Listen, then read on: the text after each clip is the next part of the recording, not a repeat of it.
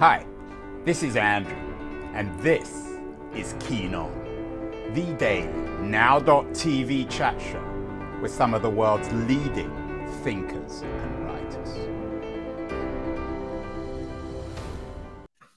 Hello, everybody. It is Friday, April the 21st, 2023. It's that time of the week. That was the week, but it could be later. It could be Halloween. We are talking this week death and destruction.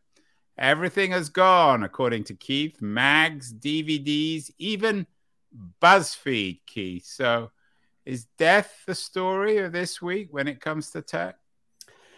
It really isn't, but it was the most interesting collection of headlines I could put together to make a front page. There's lots of other news apart from death, but it is worth saying, who knew Netflix still would deliver you a DVD? But they do, and you can subscribe to a DVD-only version of Netflix. They're closing it down in September. No more DVDs. And then two of the most well-known computer magazines in America, Maximum PC and Mac Life, are the last two standing, both closing down.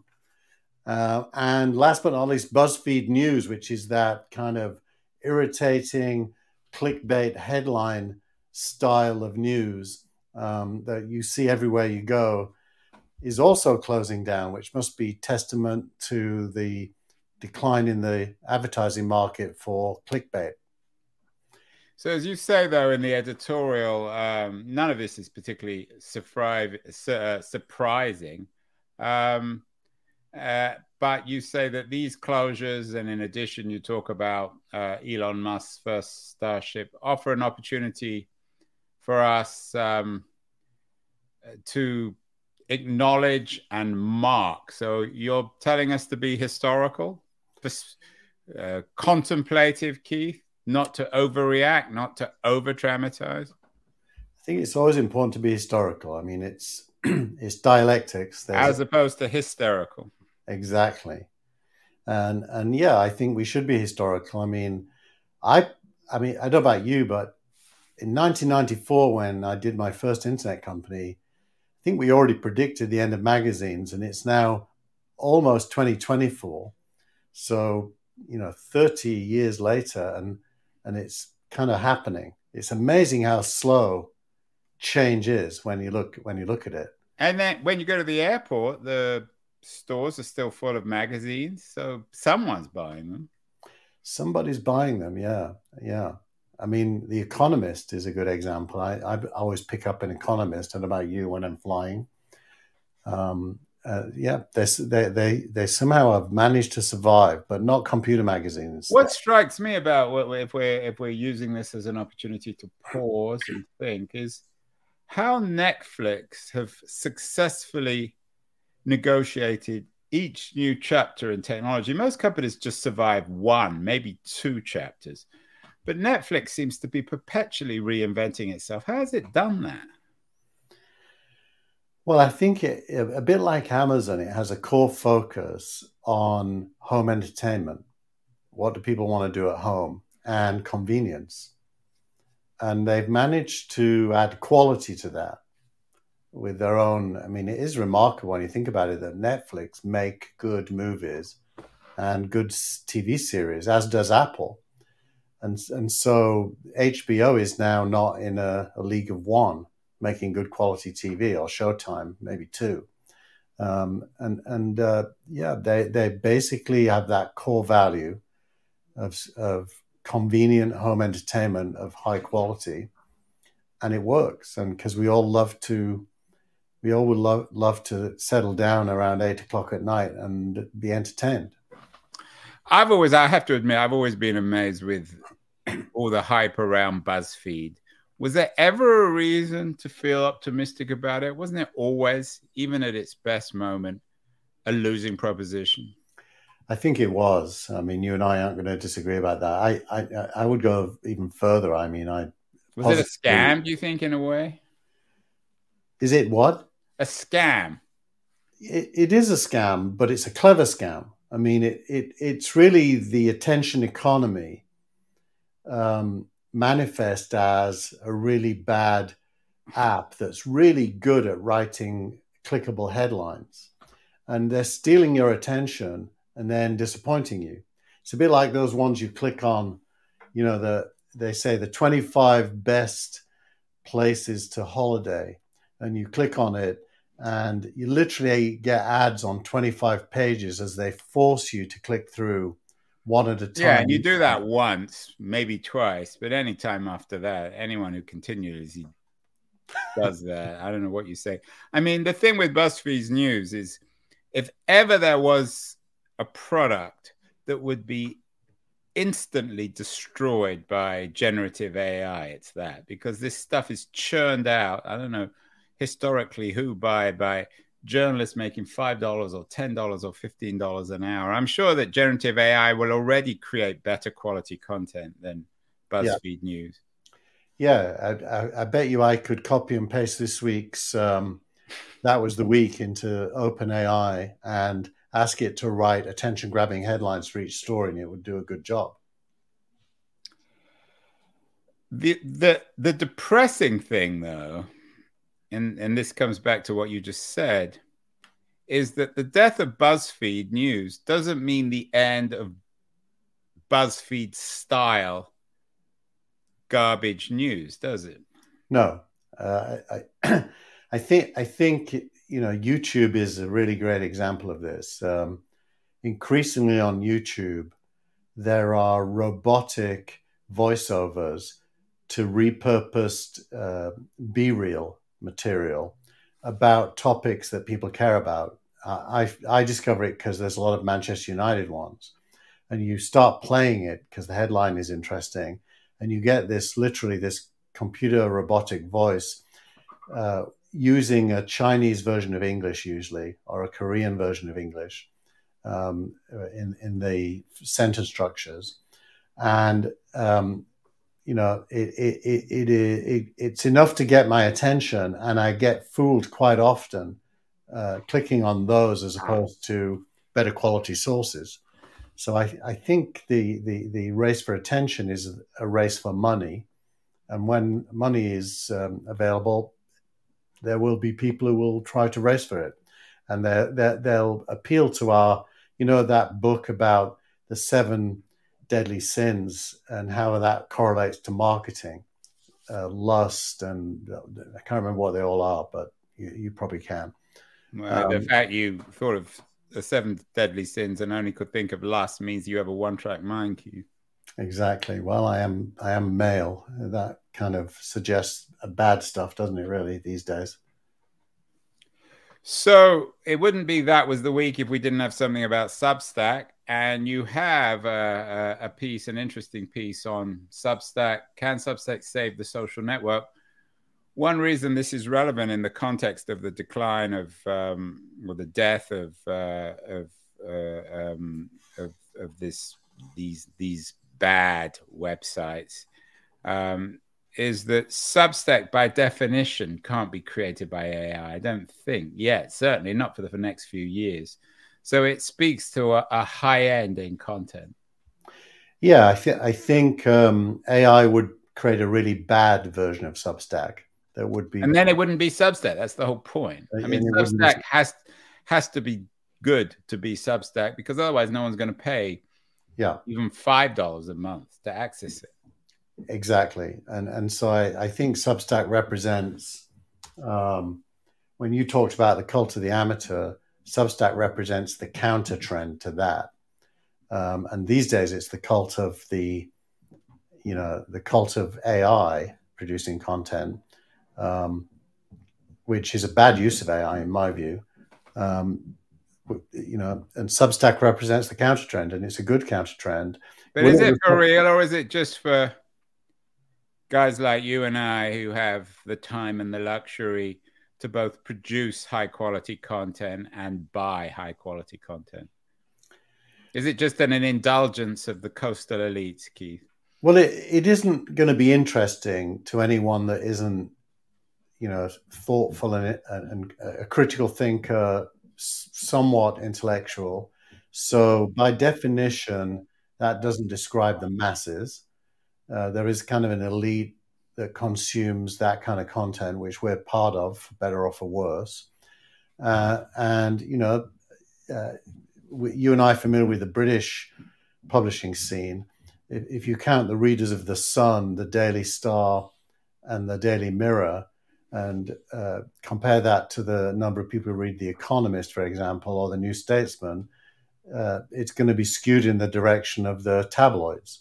So the internet is only a reflection of the real world. So well, but the internet is an outrage machine, a shame machine, and it was defined, or has been defined, by Twitter. You have a piece about RIP, rest in peace, Twitter. You've been a Twitter optimist for a while, Keith. Are you beginning to feel that maybe it really is now, if not dying, certainly in the process of dying? That can take years on and on. Yeah.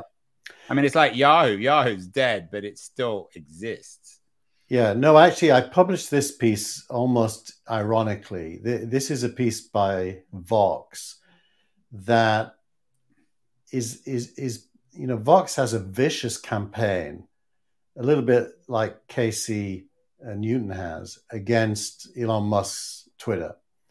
And they write with such veracity that they're really not journalists or even opinion makers anymore. They're more like the Fox News version of a Twitter conversation where they're campaigning, and they don't really care about balance at all.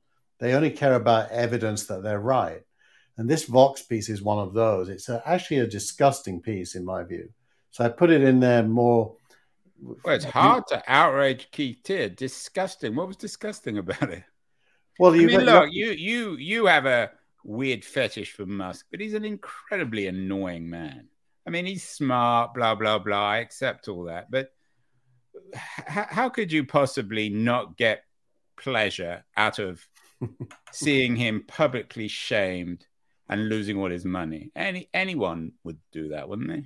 I mean, there is sport in being against Elon Musk. I mean, he's so annoying. It's like watching a 5-year-old have a tantrum and get away with it. Yeah, but I don't think that's what's driving most of it. I think it's actually they're irritated with his tolerance for right-wing views, and it's really part of the MSNBC versus Fox narrative that these people are jumping on the MSNBC side of that bandwagon, painting Musk. This is just the new right-wing Keith Tier, because I can't stand Musk, and I don't have a lot of patience with MSNBC either. He's just so annoying, and what he's done is. But it doesn't matter, does it? That is annoying. I mean, would that really justify? I'll give you an example. I mean, what was really annoying was the stuff on this publicly financed media making and trying to humiliate the BBC. NPR and PBS and the like. Yeah. But that was just playful in my view. I mean, you can be playful it's playful if you watch Fox News. It's not playful for anyone else. Anyway, let's move on. So hopefully Twitter will be dead by the next time we meet next week, although I doubt it. I doubt it. As one thing dies, you're a student of Marx. One thing is being born. Sam Altman is the anti-Elon Musk for the moment. We'll probably discover more about him as he becomes wealthier and more powerful, and probably will eventually replace Musk as the wealthiest man in the world. He talked about LLMs, their size not matching as much moving forward. I'm not going to make any joke about the size of LLMs, but what does he mean? Why is this important? Why do you include it in the newsletter?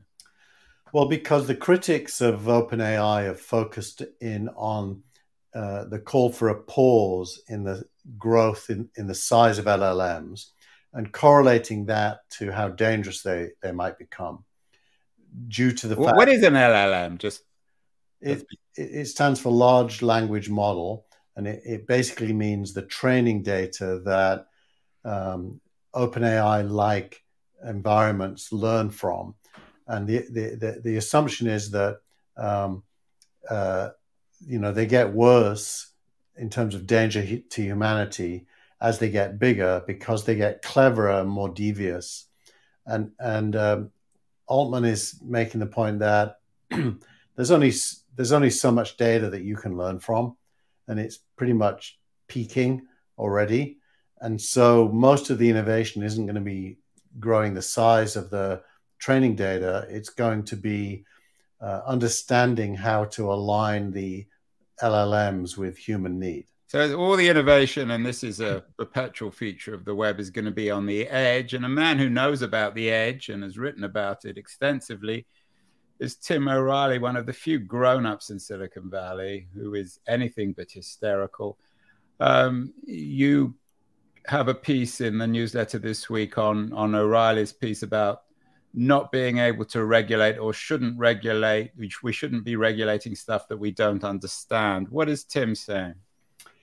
He's really calling for industry consensus audits of what AI environments are able to do and not able to do as a kind of a ground zero base level understanding, apples to apples across all the different AI environments, so that you can actually judge for yourself if there are things that one should be concerned about. And if there are, then based on that knowledge, you can have an intelligent conversation about whether they need regulating or whatever. So he's asking for thoughtful analysis and processes that feed thoughtful analysis, which, you know, in contrast to, say, Gary Marcus, who isn't the worst by far. Gary makes some logically good points as well. But I think Tim is much more balanced. Well, the difference between Gary Marcus and Tim O'Reilly is that Marcus is a subject expert. Yes. But not a grown-up. Tim O'Reilly is a grown-up. He's not a subject expert. Yeah. Well, Marcus is a subject expert in a field of AI that is different to LLMs. And he's a self-confessed believer in a different path to artificial general intelligence and sees LLMs as the wrong path, and therefore is compelled to become a critic because, and to be honest, he'll throw everything, including the kitchen sink, at LLMs because he doesn't believe it's the right path. And he's pretty unconstrained in what he throws. And if he's right, then you could argue that the end justifies the means, and it's fine that. Yeah, I mean, I think the thing on this generative AI is it's so. I think Tim's right because it's so unclear what this is going to mean. I mean, we've been through so many hype cycles in Silicon Valley, Keith, you and I, that all this promises, like the Web3 stuff, decentralized companies, blah, blah, blah, none of it actually became real. Now, I think AI is real. I think most people accept that, but it's not clear what kinds of products. I mean, you didn't link with the Google announcement that they're including generative AI in their new search engine, but that's a big deal, isn't it? Yeah. Have you used Chat GPT much yet yourself? I've played around with it, but not really. I've done it when I'm quoting myself just for amusement. So I used it this week. My team uses Python to write code to query the data on SignalRank, and I never learned Python. So I asked it to write me a Python program. I told it about the database that we run in terms of its structure and the names of each of the fields, and asked it to write me a Python program that would calculate the bottom score of the top 5% of Series B rounds in the last 90 days. And it output this Python, and it kind of was outputting to screen. So then I said to it, well, can you make it output to a spreadsheet? And it told me what to do, and copy and pasted it, and it output to a spreadsheet, but not an Excel spreadsheet. So then I said, well, could it be an Excel spreadsheet? And it gave me a slightly changed piece of code. And now I can just run this program and I get an Excel spreadsheet with my results in. And it's amazing. It took about 15 minutes for the whole thing. So I'm just convinced that as an aid to human output, it's just a fabulous technology. And if you think it's good for something else, like suggesting points of view about politics, then that's just a mistaken use of it. Let's go back to the real world. Meanwhile, while everyone's obsessing over ChatGPT and generative AI, Apple continues to colonize the rest of the business world. They've now launched a really interesting assault on big banking. They launched their Apple Card savings with 4.15 interest rate. You link here. How big a deal is this for you, Keith, in terms of Apple's assault on retail banking or on credit card companies? Well, I think the headline news is the 4.15%. Apple's whole system is run by Goldman Sachs, and Goldman Sachs customers don't even get 4.15% for their bank accounts that they have at Goldman Sachs. So Apple's pulled off something quite remarkable here in alliance with Goldman Sachs. And at 4.15%, I mean, banks are not even close to competing with that kind of interest rate. They do limit you to $250,000 that can earn that interest, but that's well enough for most people. And, it seems to me that money and banking are being separated. Right. And if you have more than $250,000 anyway, you're not going to put it on your Apple Card. There are lots of ways of earning 4.51%. Not so many ways. I mean, you can, that's before tax. So obviously you're going to pay tax on an interest rate. So it's probably closer to 3% once you've paid your tax. But there aren't that. I mean, certainly with banks, you can't do that. You can go and buy municipal bonds and treasury notes and things like that will get you into that ballpark. And you can even get tax-free municipal bonds, although they're more at risk. Apple's isn't a risk. It's like a risk-free 4.15%. Yeah, it's interesting. And are Apple doing anything in the AI space, or are they just concentrating on real-world business problems? You'd have to say they're not doing anything with AI as it faces to consumers. Like Siri really isn't AI.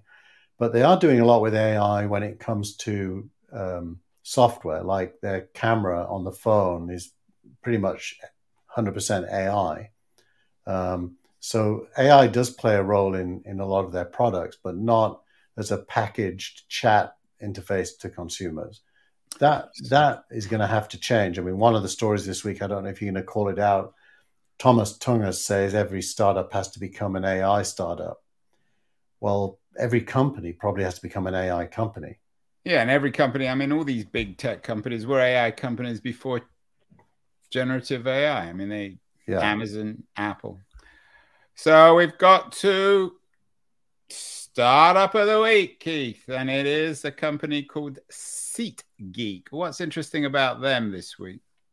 They're interesting because they've filed for an IPO, and the suggestion is that if they succeed, it may be the sign of a turning point in public markets because it's super hard to do an IPO right now.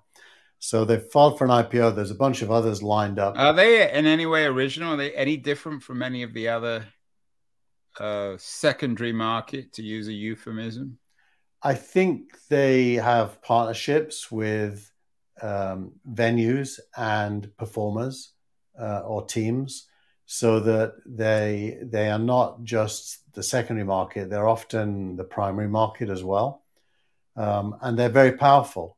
I've used them a couple of times. Have you ever used them? No, I don't buy on the secondary market. I can absolutely avoid it. I mean, these days tickets sell out so fast that you end up...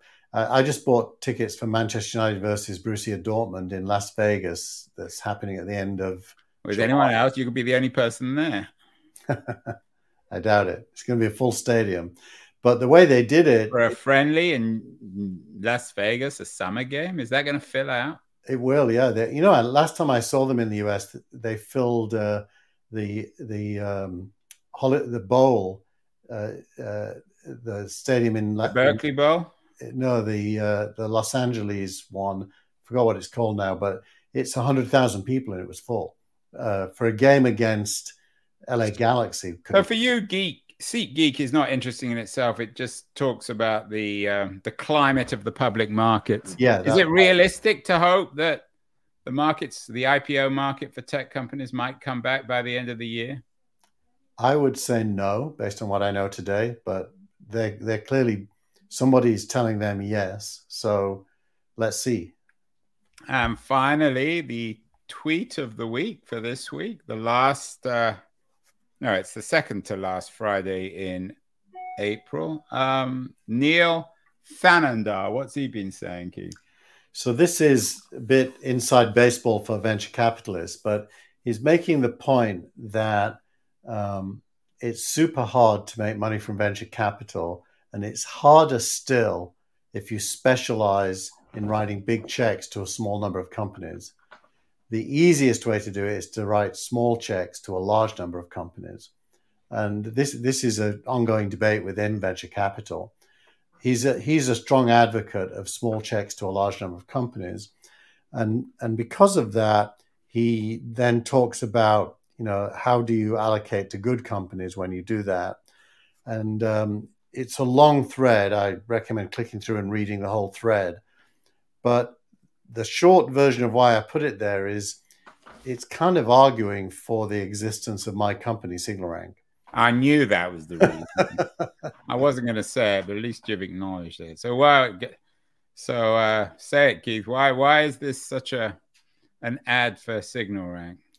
Well, it's making the point that really good seed stage investors find all the good companies, but don't have enough money to keep going. And if one was to put money into those companies, one would do very well. That's basically his thesis. And in our case, we're targeting, 30. Even in bad times, you just lose more money. Actually, in bad times, two trends happen simultaneously. The first is there are less funding rounds done across all classes. And the second is the good ones shrink as a proportion of the whole. But the good ones turn out better than the good ones in a more flush period. So it's a bit like searching for gold in a river full of silt. There's less gold. The river isn't flowing as fast, but if you can find the gold, you're going to be one of the rare ones to find it. And that is true.